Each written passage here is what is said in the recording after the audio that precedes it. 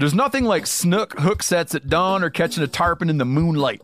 Find your next fishing trip made easy on fishingbooker.com and experience the magic of the Sunshine State or any other destination on your fishing bucket list. Book a blue water adventure in search of sailfish or go snapper fishing with the kids. With over 6,000 captains and trips to choose from, planning your next one just got a whole lot easier.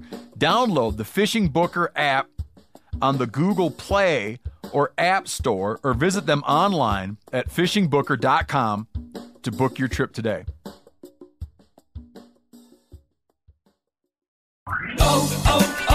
O'Reilly. Are your wiper blades chattering, skipping, or squeaking? Don't let streaks or smearing on your windshield compromise your visibility. When it's time to replace your wiper blades, stop by O'Reilly Auto Parts and see our selection. Our professional parts people will even install your new wiper blades while you wait. Stop by O'Reilly Auto Parts today.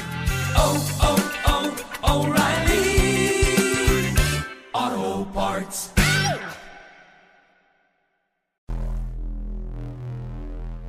Welcome to the Wired to Hunt podcast, your home for deer hunting news, stories, and strategies.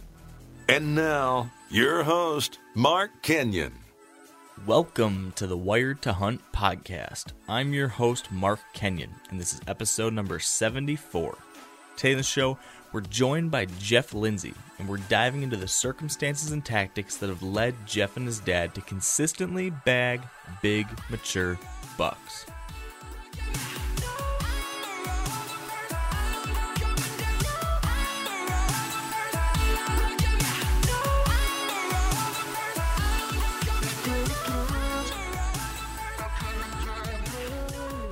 All right, welcome to the Wired to Hunt podcast, brought to you by Sitka Gear.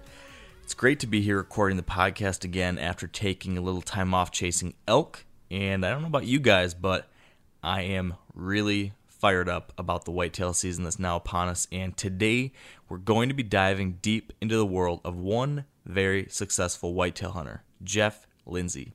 And if you've watched any of the shows or DVDs from the Drury Outdoors over recent years, you've likely seen Jeff or his dad, David, killing big buck after big buck after big buck, as these guys are just consistently putting some absolute giants on the ground. In fact, David Lindsay killed a buck a few years ago that at the time was the largest free-range whitetail ever killed on film. So, needless to say, Jeff and David are doing something right. So with all that being the case, the plan today is to chat with Jeff all about how him and his dad have been able to have this kind of success. And I'm really interested and intrigued to hear about that. But before we get into it, me and Dan, do have some updates to share. And I don't know about you, Dan, but are you as pumped as I am to kick off the whitetail season? Yeah, I tell you what, I'm excited, but because there's so many other things going on in my life, it's not as intense this year as any other years, if that makes sense. Just like my mind is other places.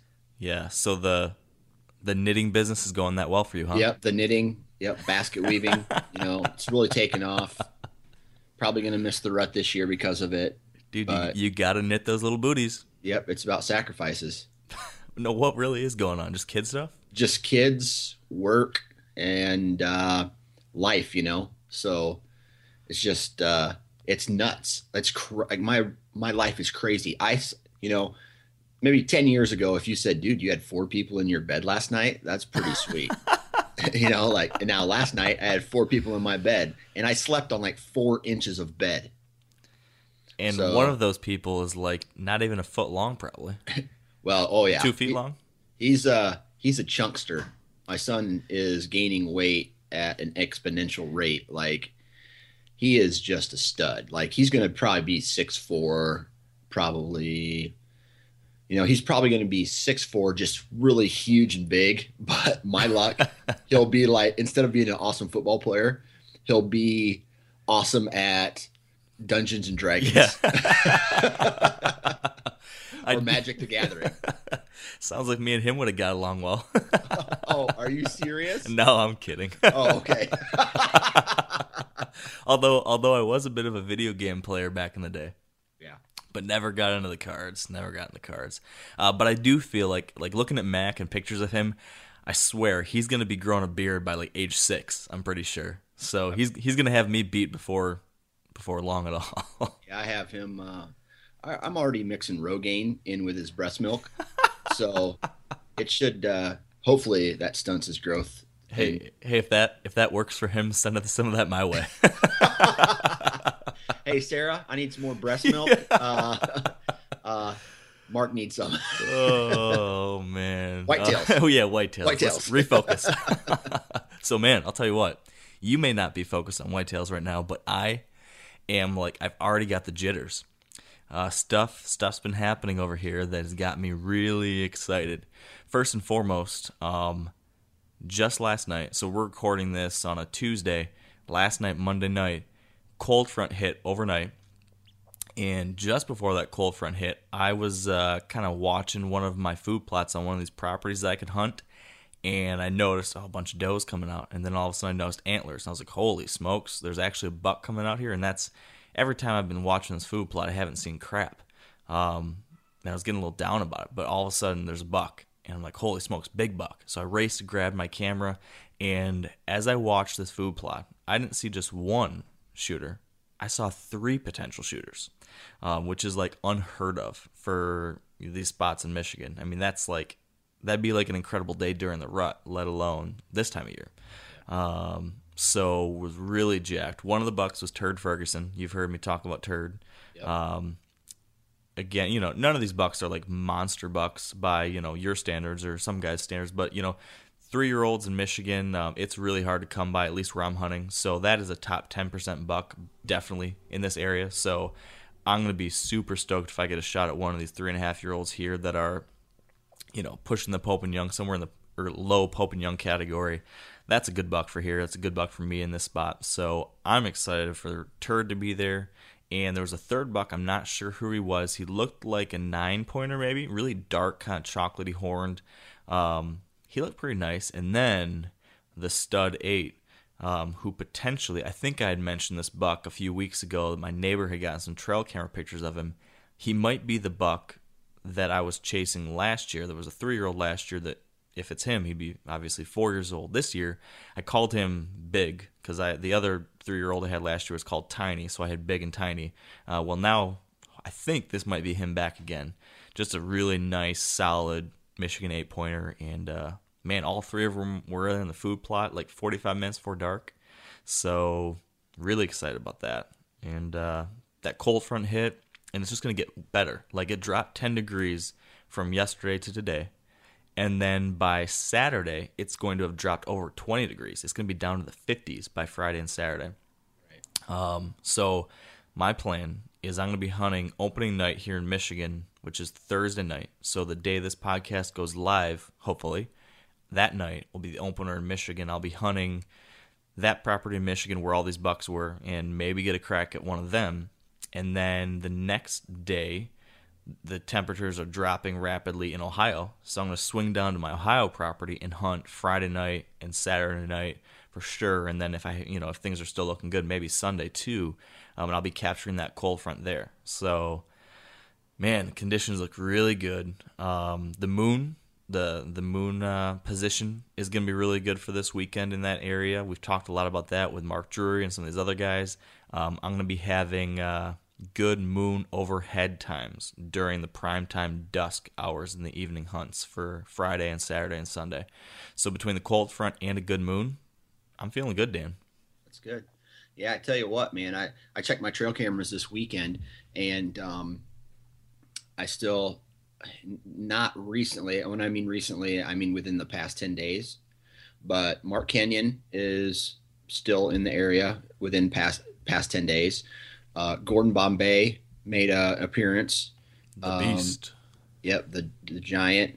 Just 3 quick pictures of him walking by my trail camera.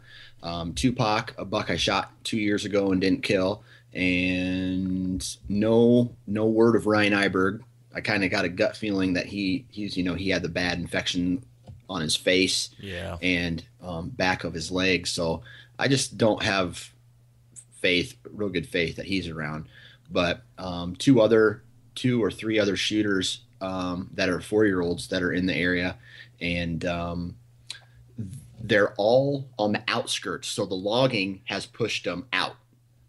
Makes sense. Towards all that. So I'm really happy that they're still in the area. One picture of the Tupac buck is right at first light in the morning. So he's walking by a trail camera, and he's done it several times, but the last time he did it was like the 25th or something like that. I'll have to check the picture, but right at first light. So that's a potential morning hunt right there. Do you have that? Well, 2 things. First, are you able to hunt this coming weekend? Yep, I am. But beautiful. The problem is it's a northeast wind, and I've really been looking for spots to try to hunt a northeast wind. So I might stay off my main farm and hunt up here closer to my home, because I'm going to hunt Thursday night for sure. And then Friday and Saturday and Sunday are all going to be northeast winds up here. And I just picked up another 100-acre property within 10 minutes of my house. Man, so doing work, son. Yeah, so that just reminds me that it is never too late to ask for permission. Absolutely. Now, did you check your trail camera on that other piece close to home yet? Yeah. So here's what happened. A branch fell out of a tree and it got caught on another branch. So it just dangled back and forth. I had 2 days of trail camera pictures, and that was it. And it took like 6,000 pictures in 2 days, and then the batteries blew out. So that's brutal. Yeah. Or the card got filled up. I can't remember, but yeah, 2 days of pictures, got 6,000 pictures, and 1 spike and 1 doe, and that's it. But I gained access to this new piece through another piece that I can't hunt, but I can walk through, and I'm really excited about that. I got this piece. I don't know if you ever get a piece of property and you're like, man, I got to get here, but if I go in with this wind, it's going to ruin everything. So I went and asked, and they gave me permission to walk through their property. So I'm pumped. I'm like more pumped about that than actual getting the property itself to hunt. Yeah, that's sweet, man. Wow, I'm excited for you. Yeah. So, shoot, you will be out Thursday night and Saturday and Sunday, right? Pretty sure. And then I'll be out Thursday, Friday, Saturday, Sunday. So hopefully by our podcast next week, we're going to have some good stories to tell. Yeah, I'm jacked. All I want to do is kill a doe. Like, that's all I want to do. I just want to, because I didn't kill a doe last year, and I didn't kill a doe the year before, just because how everything worked out. And my goal early season is to fill the freezer. So I'm not going to be, I'm going to be checking my trail cameras, but my main focus is meat. Yeah, I hear you. That was my plan going into the early season at first too, but now that I've got these cold fronts hitting in both these spots, and then this kind of recent sighting I had, all of a sudden I'm thinking, man, I might have a chance at one of these bucks. My wind directions are great for both my properties I'm trying to hunt. The cold front's hitting. The moon is good. I'm feeling like I've got a really good chance for, a first couple days of the season buck kill. So were these bucks? Oh, I'm sorry. Now, I was going to say I'm planning on focusing probably this weekend on the bucks, and then the following week or weekend is when I'll probably refocus on some does. Are those bucks that popped out in this field, do you have a trail camera in that area? Yeah, I've actually got a trail camera right where all these bucks were walking through. So unless for some reason that camera's not working, I should have good pictures of all 3 of them, right near that food plot. And then I've got another one that's maybe another 300 yards away or so on a scrape that usually picks up most of the bucks in the area too. So I should have some good pictures of these guys to get a really good idea of, okay, are these bucks as old as I think they are? Are they the bucks I think they are? Which I think so. And so I'm going to check those cameras, probably one of them on the way to my stand Thursday night, and then one of them on the way out. And then I don't know what the property looks like, but do you have access in for a morning hunt on the backside of where these bucks are showing themselves to their bedding area? No. So this is a spot where I'll blow every deer in the world out if I try to go in the morning.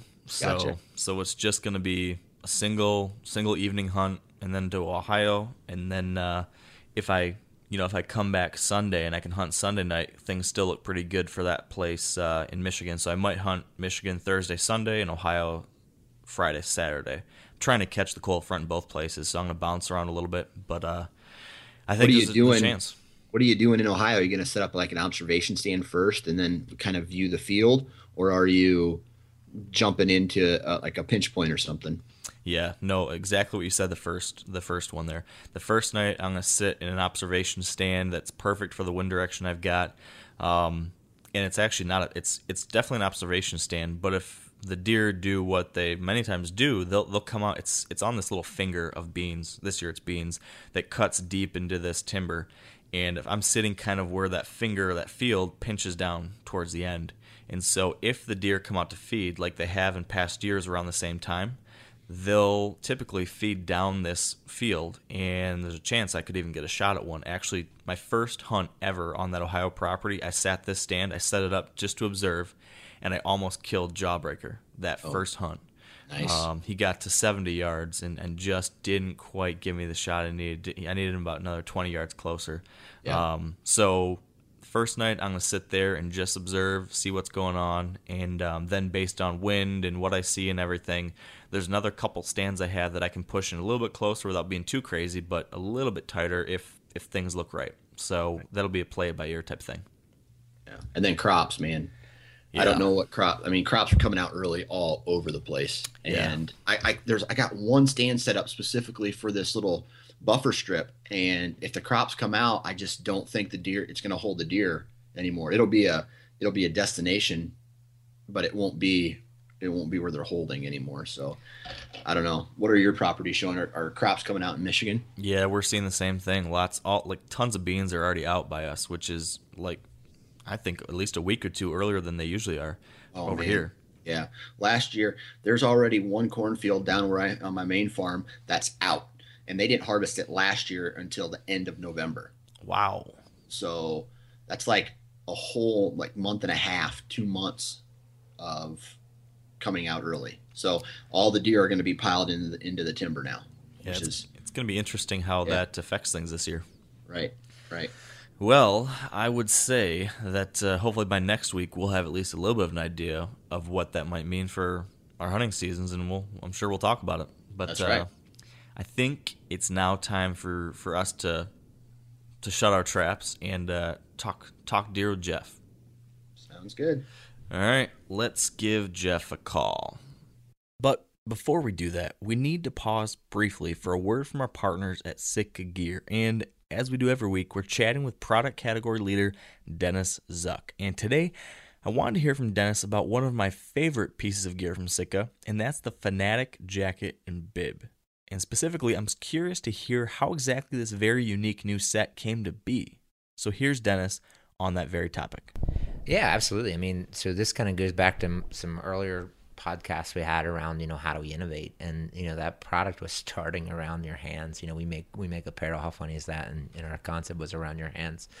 But, thinking about a mitt, like a mitt's always warmer than a 5-finger glove. Well, a hand pouch where you can hold all that heat is probably your best solution, especially if you're going to spend hours just with your hands doing nothing.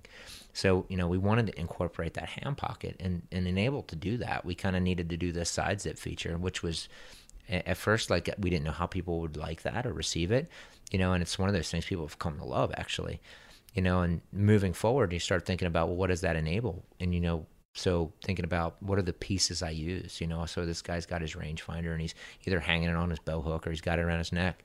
What can I do with that? So we kind of created that side pocket where it's about minimum movement, so I can just a little flip of the wrist and check a distance, and the grunt tube, so thinking about our late season stuff, and I'm probably hunting big whitetails, and I, when that happens, we're never always prepared, and putting that grunt tube on your chest and even making sure that there's a vent so you don't even have to pull it out if you don't want to, adding the tie off so that it won't, that stuff doesn't fall to the ground, and well, what I do, so, it was really, born out of that hand concept, and then thinking through all the little things that we deal with, even the bibs, most people don't know this, in the back, they're adjustable in waist. people can make it fit them perfectly. And, we map out, where your rubber boots go, so there's not a bunch of insulation that's making that thing too tight or too stiff. The knees are even articulated. So if I'm going to spend hours sitting, and I'm basically forcing against that 2-dimensional knee, if I articulate it and make it so it bends naturally, well, that becomes more comfortable, So it was born from that theory of the hands. It's simple, right? But a lot of details go into that to making it the great system that I think people really enjoy now. So there you go. And if you'd like to learn more about the Fanatic jacket, bibs, or any other whitetail gear from Sitka, visit sitkagear.com. And now, let's really get Jeff on the line. All right, with us on the line now is Jeff Lindsay. Welcome to the show, Jeff. Thanks, guys. What's up? Oh man, we're just stoked for hunting season. It's about to start for me in Michigan and Ohio, and Dan over there in Iowa. So 2 days. Yeah, you too, right, in Iowa? Yeah, 2 days, man. We've been hunting a little bit, but October 1's the day that we celebrate. It's a beautiful day, isn't it? It is, man. It should be a national holiday, but we're working on that. Yeah, I was just working on my computer. My wife was sitting on the couch next to me, and she looked over. Half hour later, she looked over again, and she says to me, she's like, Mark, for the last half hour, 45 minutes, I swear you've been on the same website the entire time, and it was a weather.com or something, just looking at weather and wind direction. Right. Yeah, man, that's what you do this time of year, man. You check it out because it changes, and you gotta know. You gotta know where you're gonna go. Exactly. I'm excited. I've got a cold front hitting over here. I don't know what it's like over by you guys, but we've got some good weather. Same thing. I think it's hitting the whole entire Midwest, upper Midwest, that cold front, and a lot of people's excited. It's good timing. It is, timing. Man. So Jeff, for people out there that maybe aren't familiar with you and what you've been doing, can you just share with our listeners a little bit about what you've been doing in the whitetail world so far, and then maybe a little bit about your upcoming project that I know a little bit about, the Lindsay Way? We'd love to hear about that too. Gotcha. Well, I was originally raised in the South and moved to the Midwest about 11 years ago, and started with Drury Outdoors about 8 years ago, and that's when we started carrying cameras around in the tree with us all the time, and it was the best 8 years of our life. We had Mark Drury as a close neighbor, and we met him through my dad actually bought his farm, and we turned that into family farm. We added a lot of land to that, and we tried to build a somewhat whitetail empire there, and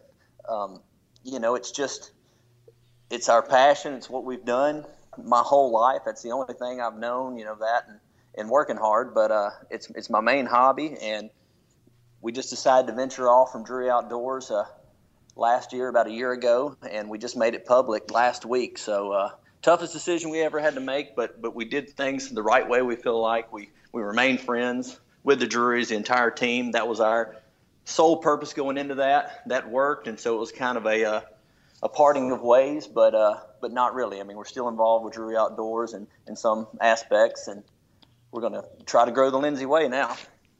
That's awesome. So the new show, it kicks off in 2016, is that right? That's right. Third quarter 2016 on the Sportsman Channel. Very cool. And it looks like the Heartland Bowhunter guys are involved in some way, is that right? That's right, yeah. Mammoth Media, Mike, Sean over at Heartland Bowhunter, they're going to be the guys, producing it, putting it all together. And so I've been friends with those guys for a long time. So this was an opportunity to work together, and we've done some things so far, so we're pretty pumped about it. That's sweet. Well, I based on I know what they've done in the past, and then based on the hunting and deer I know you guys are having over there, it sounds like that's going to be a slam dunk. Yeah, hopefully it's the best of both worlds. Giant deer, produced with that cinematography. That's what we're shooting for. That's our goal. So it's what I've wanted to do for a long time, and we think we got some pretty cool ways to share our adventures, through television and keep the audience on the edge of their seats. Very cool. Well, I know me and Dan will be excited to see that, and I think that's a good kickoff to what we wanted to talk about with you. You mentioned the fact that you guys have built a whitetail empire over there in Iowa, and you've got some giant deer, and certainly from what I've seen online and from what I've seen on the different things you've done with the Drurys, that's definitely the case. So we're hoping to ask a whole bunch of different questions about what has led to your success out there and some of the things you've learned along the way, but at a high level, to kick things off. You and your dad have killed a ridiculous number of big whitetail bucks. So I'm curious, at a high level, what do you think is the single greatest factor maybe that has contributed to this success? If you had to just pick the most important. It would just be letting deer reach their full potential. A lot of people, that's the age-old debate, whether a deer is fully mature at 4, 5, 6 or whatever. But on our farm, we try to let them get to as big as we think they're ever going to get. And that's not easy. It's been tough. I know I said whitetail empire, but that's meaning just a lot of deer. Unfortunately, we don't have the big deer like we once did because of EHD. But we're getting back. Yeah, definitely getting that age on them is pretty important, huh? It is, man. That's the number one factor is, laying off the young bucks and, we've found out our magic number in Iowa is 6 or 7 years old. 6 is a really tough year to kill the bucks. But if a deer can make it to 7, we feel like that is as big as his rack's going to get. And, at 7, I don't want to say they become a little easier to kill, but 5 and 6 are really tough. But at 7 years old on our farm in our area, seems to be the magic number. Yeah. Now, I think it's safe to say that you would agree with this, that the situation you have there in Iowa on this great set of properties is unique compared to some people's. Maybe guys in Michigan or New York or Georgia where they're on a small piece or hunting really heavily pressured ground. So I think a big part of probably why you're able to get some of these bucks up to 6 or 7 years old is that you have a great property. Can you share with us a little bit about what you think makes a property so great for deer? Can you share with us what your property holds? What are those factors that make it so great? Yeah, our farm is almost a double-edged sword. It has a lot of timber, which holds a lot of deer, but it makes it very tough to hunt. Late season, it's really good because they'll come out in the fields, they'll come out, the standing beans, standing corn, whatever it may be. But, as far as neighbors, that's another big factor that's helped us a lot. But you got to be where the big bucks are. And Southern Iowa has, a higher average of big bucks than most other places. So that's one of the things we're blessed with. But, cover, timber, that's what those Midwest deer like. But like I say, some of the other farms I've looked at in the past few years have kind of tried to get away from that timber because it's so tough to hunt. I almost prefer hunting the more open ground, but you just don't hold the deer like you do on the timbered farms. Yeah. So with your farm, do you do anything to improve the cover or timber, or is it just kind of naturally what's there? Yeah, we do a lot of timber stand improvement. We have a lot of switchgrass.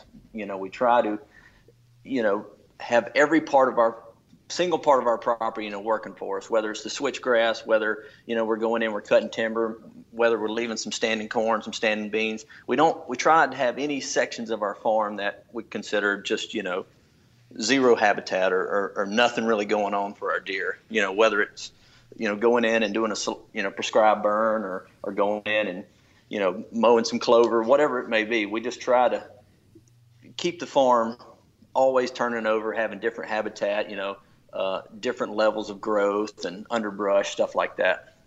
Is this a working farm? Or do you guys have like ag and livestock as well? Yes, we just have ag.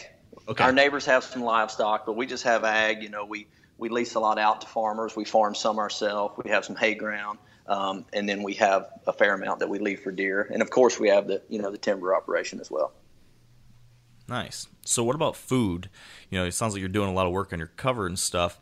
What's your mix between keeping ground in ag land, for commercial versus food plots and stuff? How are you divvying that up, and what are you focusing from a food plot standpoint on?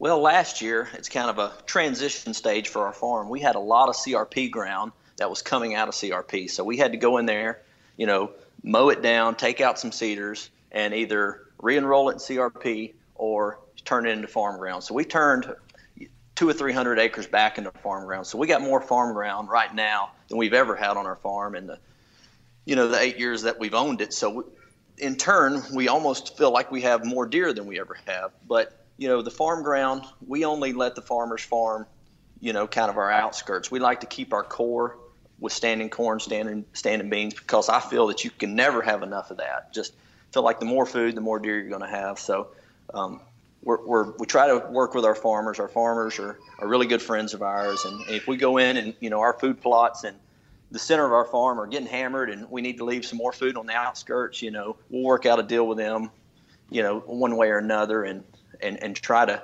keep it to get our deer at least enough food through, the spring of the following year. Definitely. And that's always the goal, but that very rarely happens. It's nice to have that type of situation where they're, willing to work with you in that way. That's great. It is. They are. We got some really good farmers, and we work with a couple different ones, and that's a lot of reason for our success is being able to, deal with guys who kind of understand what we're coming, on the same page, what we're coming from. Yeah. What's your approach to pressure on your farm? And what I mean by that is, are there certain areas you stay out of, or are you just, because, for example, I hunt on a farm. There's ag, there's livestock, and there's people on it all the time, and the deer feel comfortable with that. What's your approach on your farm? Yeah, I've heard that a lot. A working farm, you can get away with a lot more. You can, whether you're going in and riding your truck around, riding the tractor around. I think on working farms in certain areas, you can get away with a lot. But we have what we call, core areas, sanctuaries on our farm that we will never go in. We will go in to shed hunt, and that will be the only time of the year that we step foot in those certain areas. And they're not always huge. We may have a 5-acre sanctuary here. Across the road, we may have, a 100-acre sanctuary, just different things. But, pressure, that is one of our biggest pet peeves that we really try to monitor. Even the wind has to be right for me just to go check a camera, or to go in and check on a food plot. We're always thinking about pressure because, it's just one thing big whitetails will not put up with in our area, Yeah, I think in a lot of places. And here's a question I've got, because I'm curious, given your circumstances, which, like in my case, where I'm hunting a 90-acre farm in Michigan that's surrounded by, 5 to 10 hunters on every property around me. There's so many other people out there that I've become obsessive about, only hunting or only putting pressure on those deer when everything is just lined up perfect. Because if I go in there once and I don't have everything stacked in my favor, I'm probably going to educate deer and then not have another chance. So because of that, I might be hunting a lot less, just waiting for those perfect times to strike. Do you guys have to obsess to that degree, or since you've got a larger property maybe, or since you have control of the pressure, can you get away with more hunts because of that? You can when you have, a few different farms for a few different wind directions, but I'm of your same philosophy. Even though we do have a couple of more farms that we have access to, if it's not, the ideal conditions, you're not going to get perfect conditions every night, but if it's not, ideal conditions, we're not going in at one of our best spots. We'll go somewhere on the outskirts, shoot some does. Now that I got a kid, maybe I'll stay home and, play with him that night or something. So the older I get, I feel like I still am killing the same amount of deer, but I hunt less, if that makes sense. I kind of pick my battles wisely. Definitely hunting smarter instead of harder, maybe. Right. Yeah. And it takes a long time to learn that. Yeah, definitely it's been one of my biggest kind of revelations over recent years is figuring that out. Now, something you mentioned, those perfect conditions.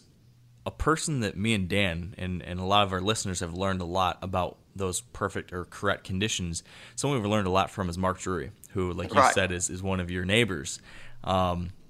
What have you learned from him? I mean, working with him and living close to him, what have you learned from him in regards to, timing these hunts and figuring out the right times to hunt?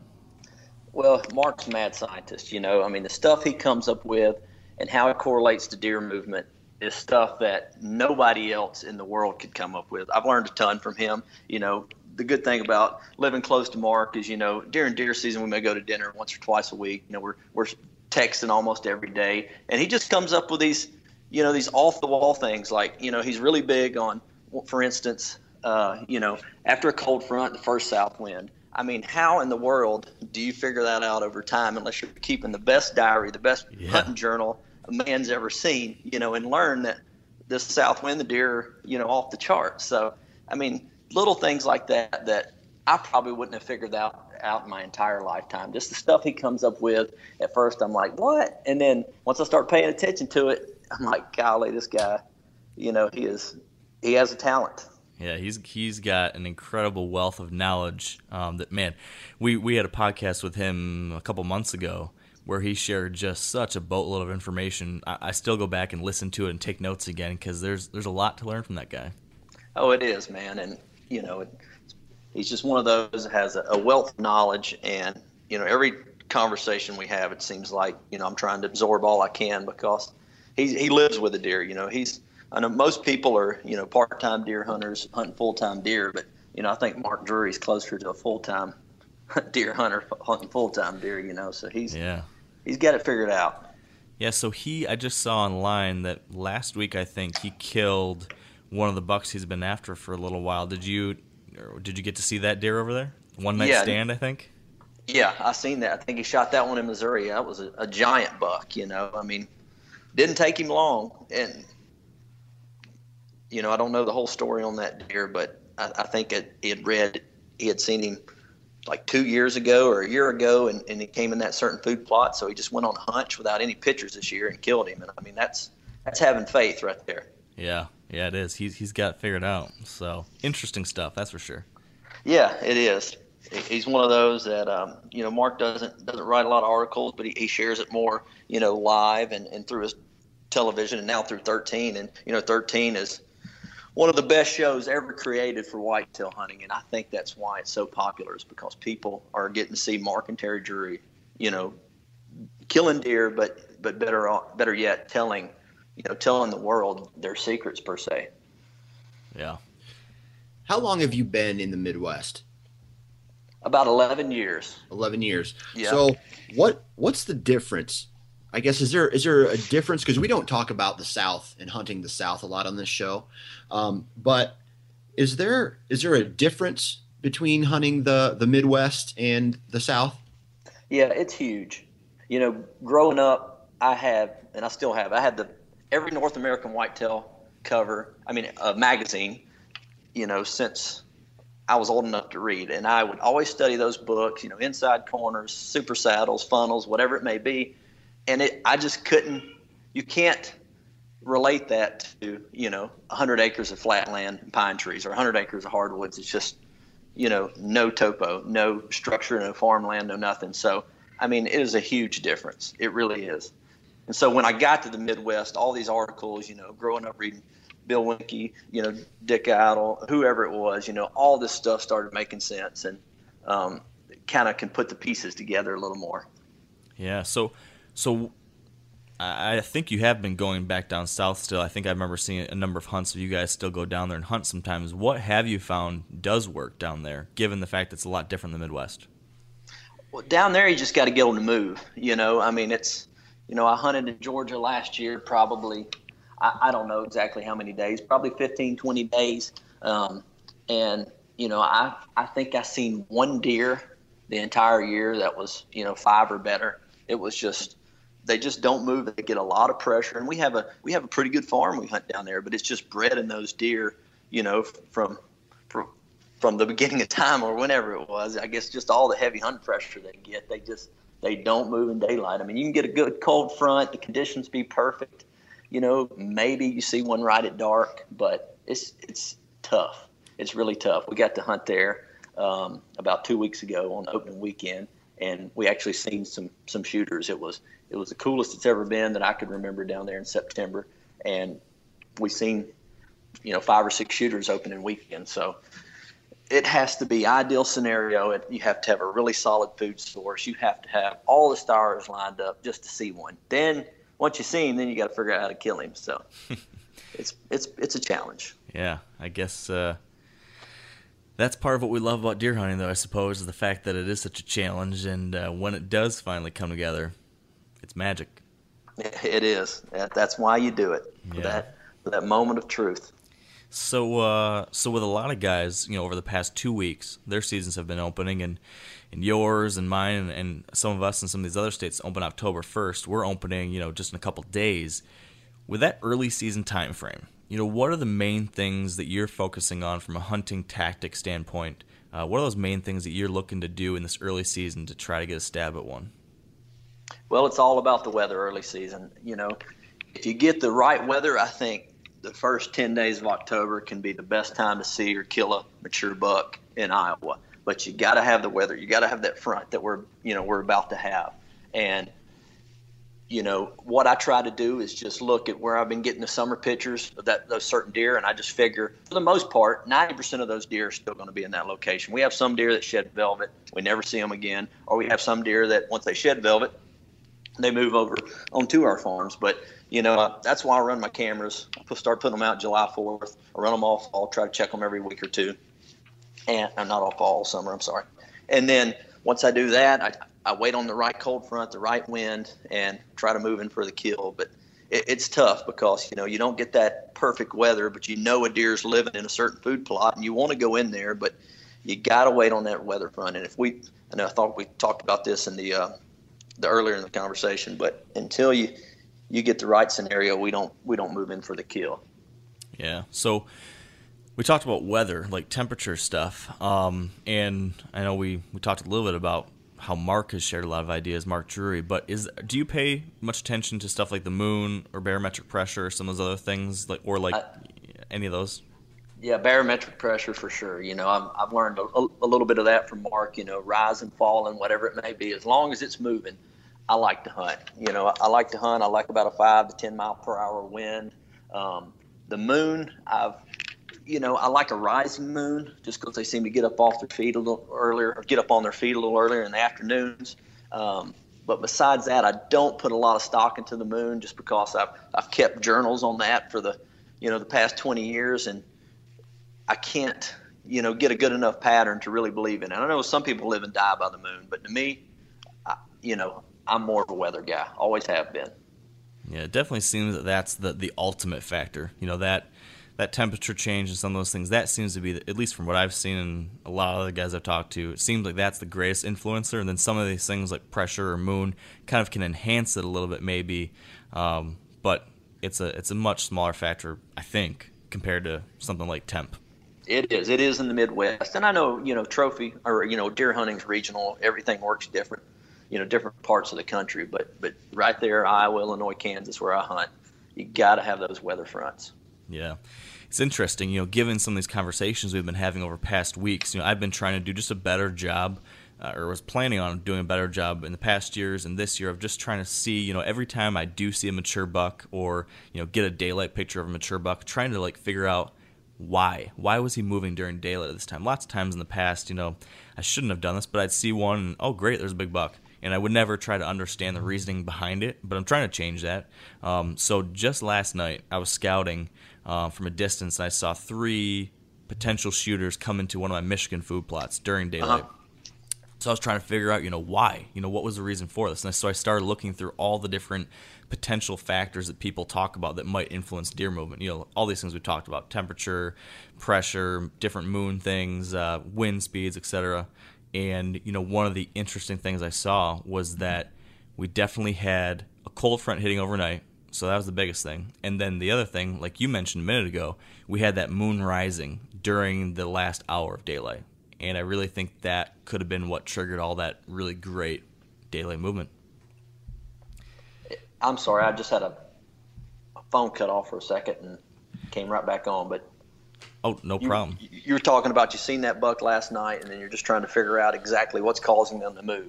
Yeah, exactly. And I just said that, it ended up being, when I looked at all the different factors, that just the things that you'd mentioned there, the cold front hitting and moon rising during the last hour of daylight, those seemed to be perfect for deer movement, and I saw it. So it's just interesting to talk about these things and then to actually see it in action. It's pretty cool. Right, yeah. I was elk hunting this last week, and we had the full moon, and, the elk were rutting all night, but it was so hot, I was blaming it more on the hot weather than I was the moon. I'm sure the moon had a factor. But, it wasn't nothing like what the weather was doing to them. But yeah, that over time, if you start paying attention to that stuff, and what's causing these deer to move, you're gonna come up with, the magic formula. Yeah, definitely. So moving, kind of fast forwarding through the season, if in the early season you're really focusing on that weather, it sounds like you're keying in on some of your food. What about that quote-unquote October lull time of the year? Once we get to mid-October, what are you doing at that time of year? Not hunting, typically. I mean, I'll go somewhere else and hunt. Usually we're duck hunting. We'll go to the Dakotas and duck hunt for a weekend or something in October. But, after those first 10 days or something, I may shoot some does, I may go to Illinois, check on a farm, or go to Kansas and hunt for a couple of days. But our farm just typically shuts off till about Halloween, and I don't spend a lot of time, messing it up, because that's what I call low percentage days. And I kind of just try to brace myself for the rut, if that makes sense, because we usually go at them pretty hard those first 3 weeks in November. So after I hunt the first week or two in October, I'll kind of, try to get back in good standing with my wife and get ready for the rut, because it can be a trying time. Oh, man. So this is probably the most important topic of the entire episode. Can you give us any advice for that, staying in good graces with the wife?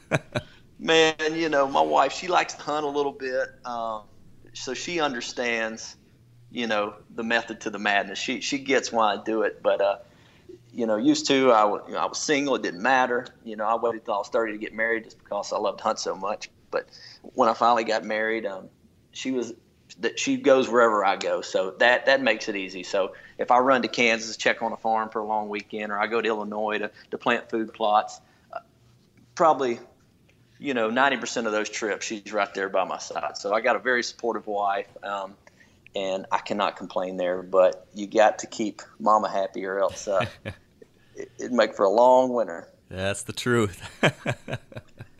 It's a constant battle. We all must keep striving to perfect. Yeah, that's the truth. And you've got a little one now too, so is that making things a little more challenging too?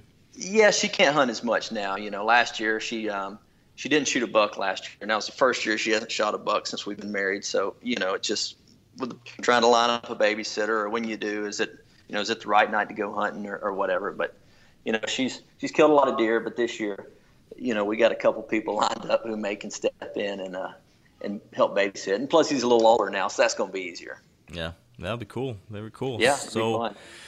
So okay. Moving forward, continuing, let's say we passed the October lull, you killed some ducks, you checked out Kansas, Halloween hits. Now talk to me about what is the Lindsay way for having success during the rut? Going back to weather, anytime around Halloween, if you can start to get a good cold front, there's going to be a couple of days of action there. But our farm typically doesn't turn on till about, the 5th through 7th of November. And it seems like every year it gets a little later. I can't really explain why, but it seems like it does. There's a lot of our neighbors, not a lot of our friends in Southern Iowa. They start, Halloween kicks it off, and, the 1st through the 10th, they're, just gangbusters, but it's not really that way for us. It seems like, it used to be the 5th. Now it's 7th or 8th until it really gets going. And, it's going to go hard for, 10, 12 days, and then kind of going to be over. And then every year is a little different, but you don't really know when that peak of the rut happened until it's over, if that makes sense. Yeah, definitely. Do you have a main strategy that you focus on, like bedding areas or pinch points or anything like that during the rut? In the rut, I'm all about funnels. I do like to get close to bedding areas, but not too close. But we do have, like I said earlier, a lot of timber. The deer can really go anywhere. So I try to key in on those stands and even if they're not necessarily in the rut, right where a buck I always get pictures of all summer, because they travel a little more in the rut. But I'm all about funnels, whether it's a funnel on a field edge, funnel in the hardwoods, funnel on a creek bottom. I just like to get those does coming past me. And usually that's when you get your cruisers or, your lockdown bucks and, coming by. Yeah, so I know, we talk about this a lot, funnels and pinch points, and, for those of us that have been doing this a long time, we know what these funnels and pinch points might look like. Like you mentioned, it might be something with a creek bottom with a pinch and timber, it might be something else, but I do know there's some people listening right now that maybe aren't as experienced, and they hear these terms, but not necessarily be able to visualize it. So, Jeff, can you maybe describe to us in detail a couple example funnels, just for someone who maybe doesn't know exactly what we're talking about? Well, in Iowa, we have a lot of ditches, and those ditches dictate deer movement. And sometimes a deer will go right through the ditch, but not a lot. A whitetail's pretty lazy, pretty path of least resistant animal. So, whether it's in the timber, through the topo that's pushing them there, saddles. I love hunting saddles, I love hunting, funnels in the timber between bedding areas. But I'm trying to think of, one of my best spots is right in the middle of a big timber block, and it is like the only flat spot in that whole timber. And when you're shed hunting, no matter where you walk picking up sheds, it seems like you always come out in this spot, whether if you're trying to or not. And I keep those GPS apps on my phone when I'm shed hunting, and if I find that spot that I keep walking by on accident, I'm marking them like, put a stand right here, So that's when I find a lot of those funnels is in shed season. But they're in fields too. You get a lot of saddles in fields. Big bucks like to cross those saddles or those pinch points in fields. And I like to find a brushy oak in one of those areas and hang a stand in it. Yeah, that could be a dynamite spot, and that's kind of one of those overlooked ones, like the low spot in a field or a saddle in a field.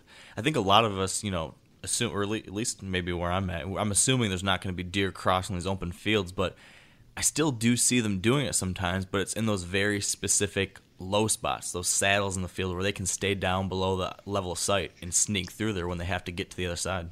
Right, sure. My dad shot a big buck in Illinois last year crossing the saddle field. I have about an 80-acre field on the farm I own over in Pike County, Illinois. And, you could be standing anywhere in that field and not have seen this buck, except he was in his elevated stand, and he's seen that buck crossing from one pinch on the edge of the woods to the other, and it was probably a 200-yard crossing, but it was in the belly of the field. It just, they love to do that, and it's easy to overlook those spots because if you hang a stand there, you usually can't see very far, but it is a dynamite spot.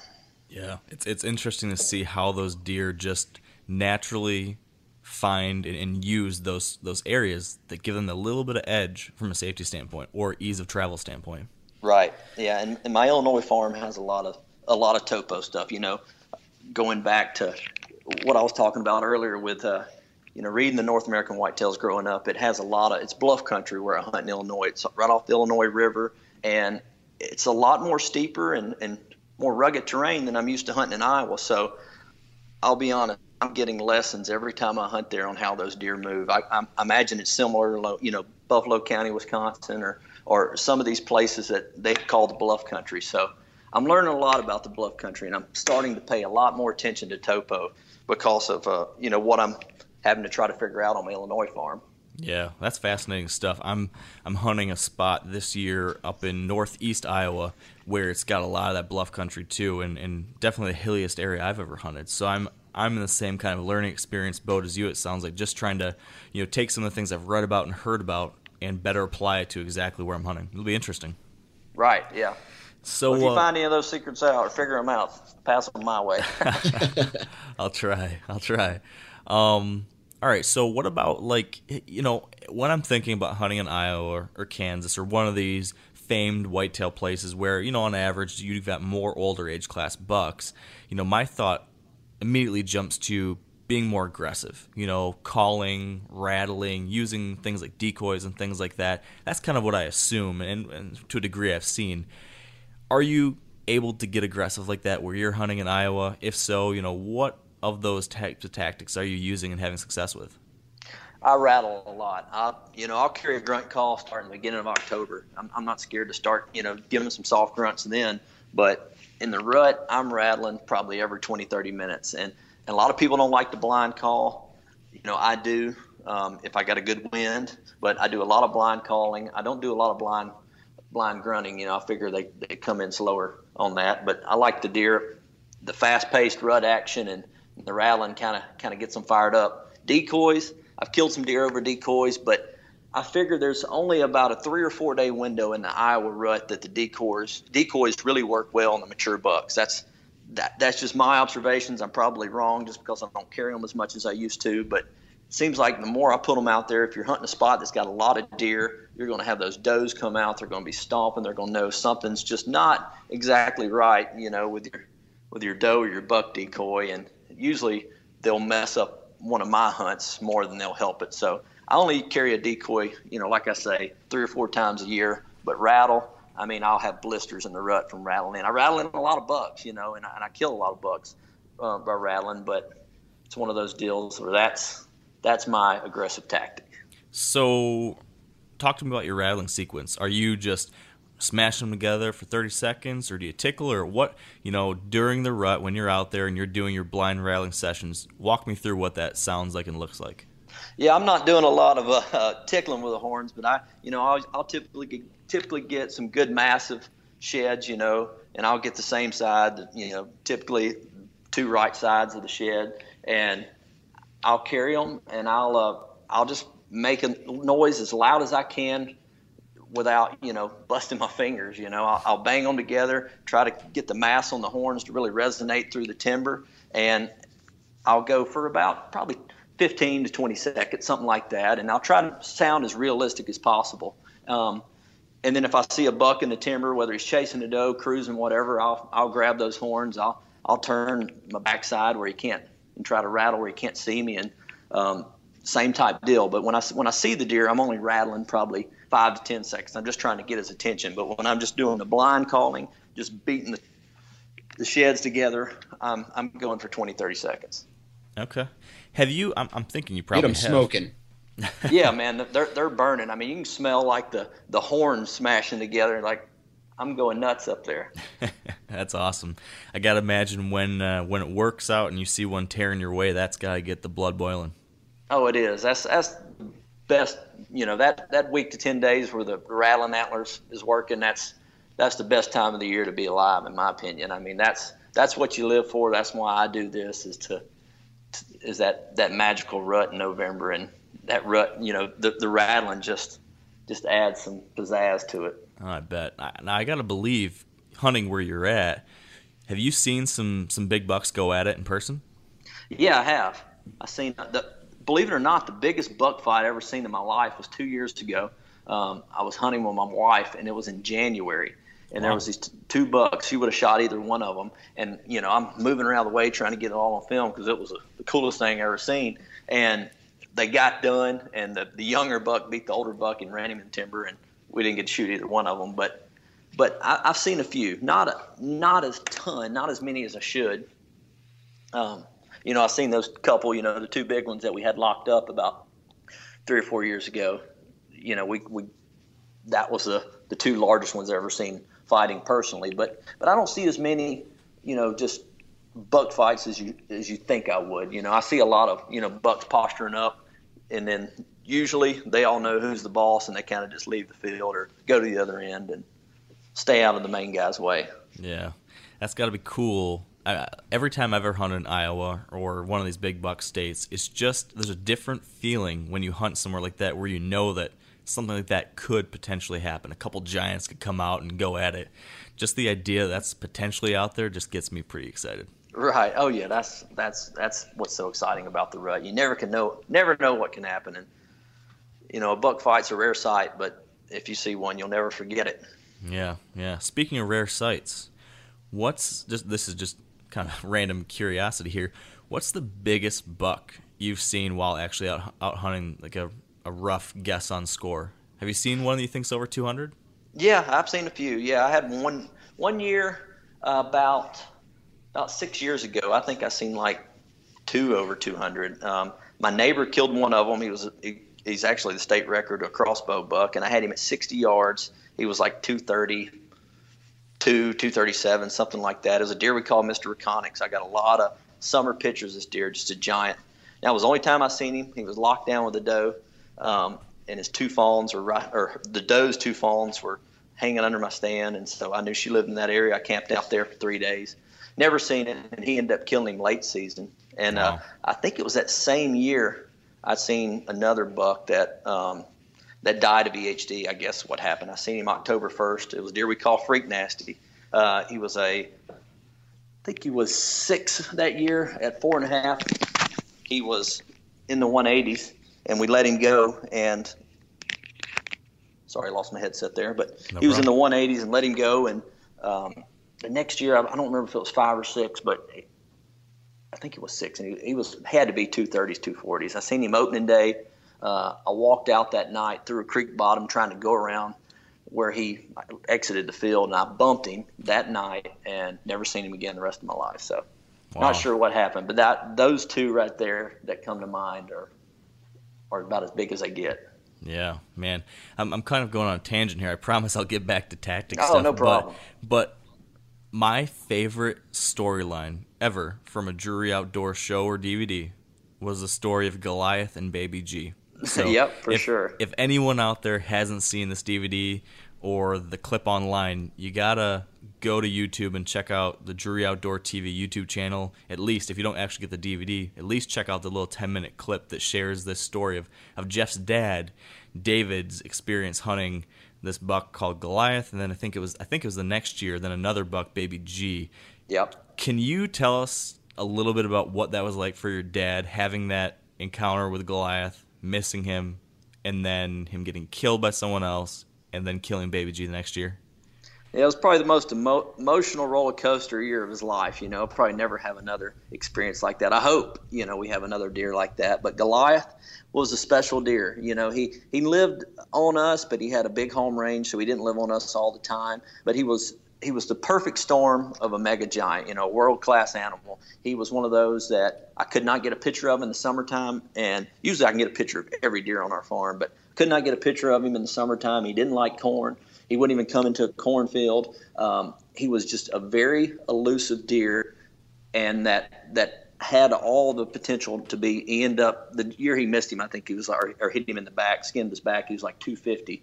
But 2 years before that, when we first knew he was there, he was a 200-inch whitetail. just awesome sheds by anybody's standards. But what he blew into was amazing. But that being said, at 6.5 or 5.5, when he was like 210, we would have shot him all day long, but because he was so elusive, we didn't shoot him, and he was able to stay away from the hunters and ended up, just growing this world-class animal. And I remember having a couple of trail cams up. The only time I got trail cam pictures of him twice. One time was on a scrape and the camera was real hidden and he had his head up in the leaves and he didn't see the camera. The next time is the only time I've ever had a buck do this. It was in the timber on a big community scrape. He come in.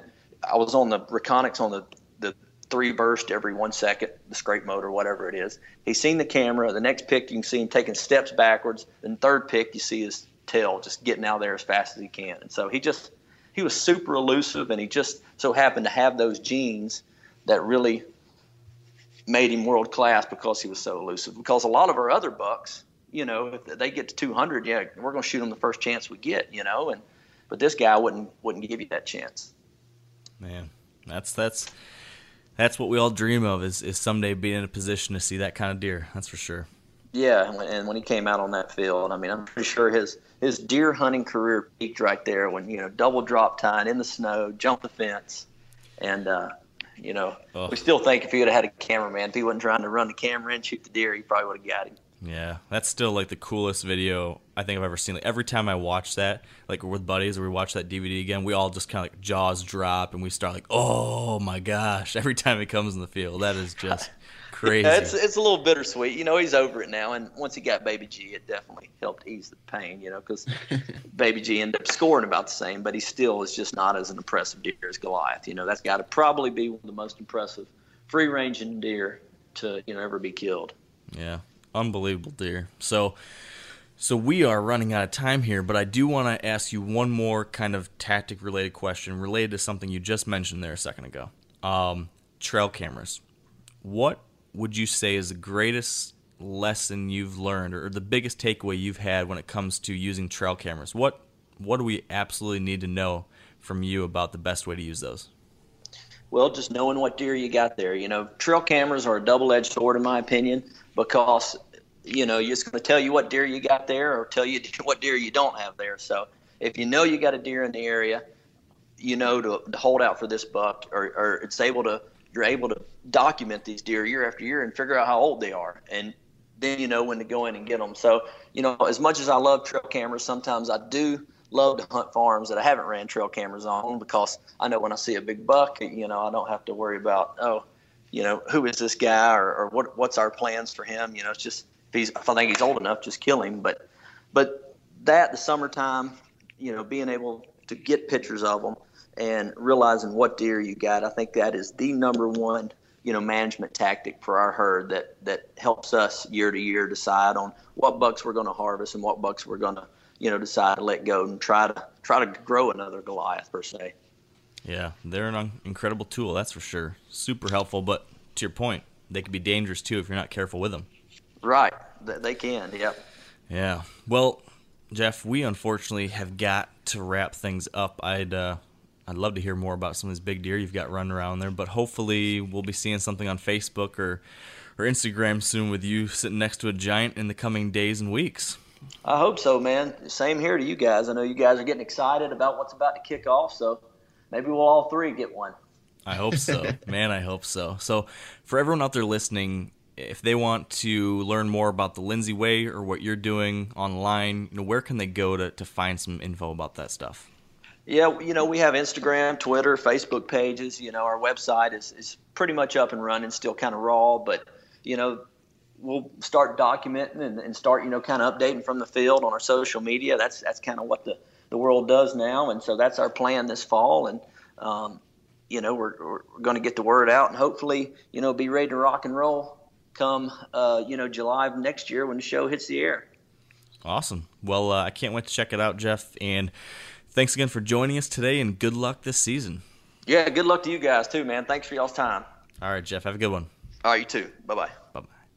All right. Well, I thoroughly enjoyed that chat with Jeff, and while I know that many of you, and myself included, don't necessarily hunt on the same type of farm that Jeff has, it's still a lot of fun to hear about, what's going on out there and the type of opportunities that you might have in a spot like that where, a lot of us dream of hunting something like that. And I know that Jeff has realized they've got a great situation out there and are taking advantage of it. And I think that's pretty awesome. So if you do ever get a chance to head out somewhere like Iowa or Kansas, you now also have a little bit of an idea of what you might have to expect and look forward to. So either way, awesome stuff from Jeff. I'm glad we got to chat with him, and I hope you guys enjoyed it too. Now, before we wrap things up, we do need to give a special thank you to our friends at Carbon Express Arrows, who are sponsoring this specific podcast. In recent episodes, I've mentioned a giveaway that they're running this fall as part of their launch of the new Whitetail Arrow, and that's still going on right now, so be sure to visit whitetail.carbonexpress.com to learn more about that opportunity to win an all-expenses-paid hunt to Giles Island with Carbon Express and the QDMA. That will be a pretty cool hunt. So, in addition, though, I also wanted to mention just really quickly my own personal experiences with Carbon Express. When I started bow hunting 15 years ago or so, I think it was, I'm pretty sure the very first carbon arrows that I ever picked up and used were Carbon Express. And ever since then, that's the only brand I've ever bought. I can't ever remember buying a different brand other than Carbon Express. And over all those years, they just have never let me down. And these days I'm shooting the Carbon Express Maxima red arrows, which are pretty incredible. But what I've found is that regardless, whether you go with a top line arrow like the Maxima Reds or more mid-range arrow like the Whitetail Arrow, I think you'll come to find that these arrows consistently always just seem to get the job done. And that's why I just keep on shooting them. I think you'll find the same thing. So, in addition to that, we do want to thank the rest of our partners who've helped to make sure that the Wired to Hunt podcast stays on the air. Big thank you to Sitka Gear, Trophy Ridge, Bear Archery, Redneck Blinds, Huntera Maps, Ozonics, Lacrosse Boots, and the Whitetail Institute of North America. And thank you to all of you guys and girls for, hearing us out when we do talk about our partners and our sponsors.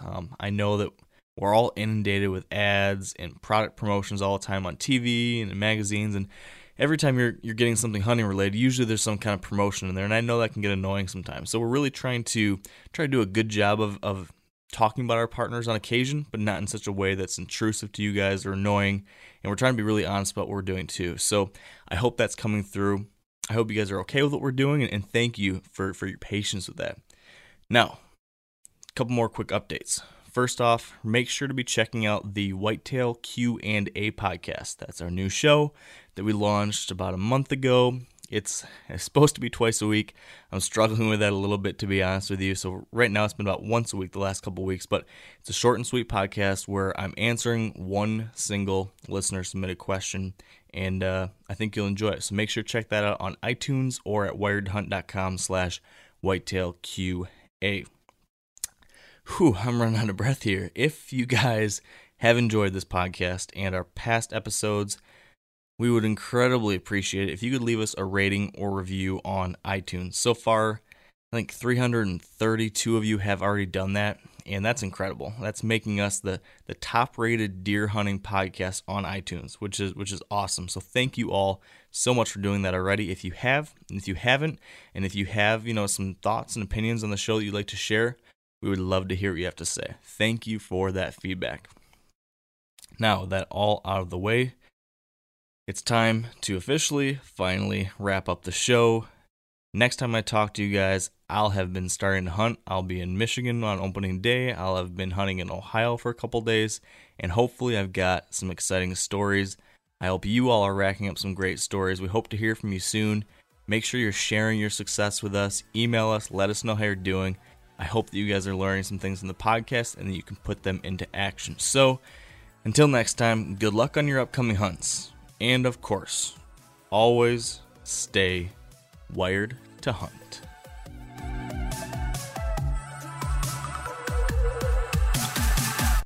I'm sure a lot of you guys remember the old ceremonial hunting tradition of eating the heart out of the first animal you kill.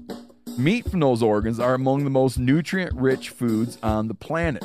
You can get those same benefits your ancestors craved via convenient daily capsules from Heart and Soil. Find out more at heartandsoil.co. And remember, use code MeatEater for 10% off your purchase.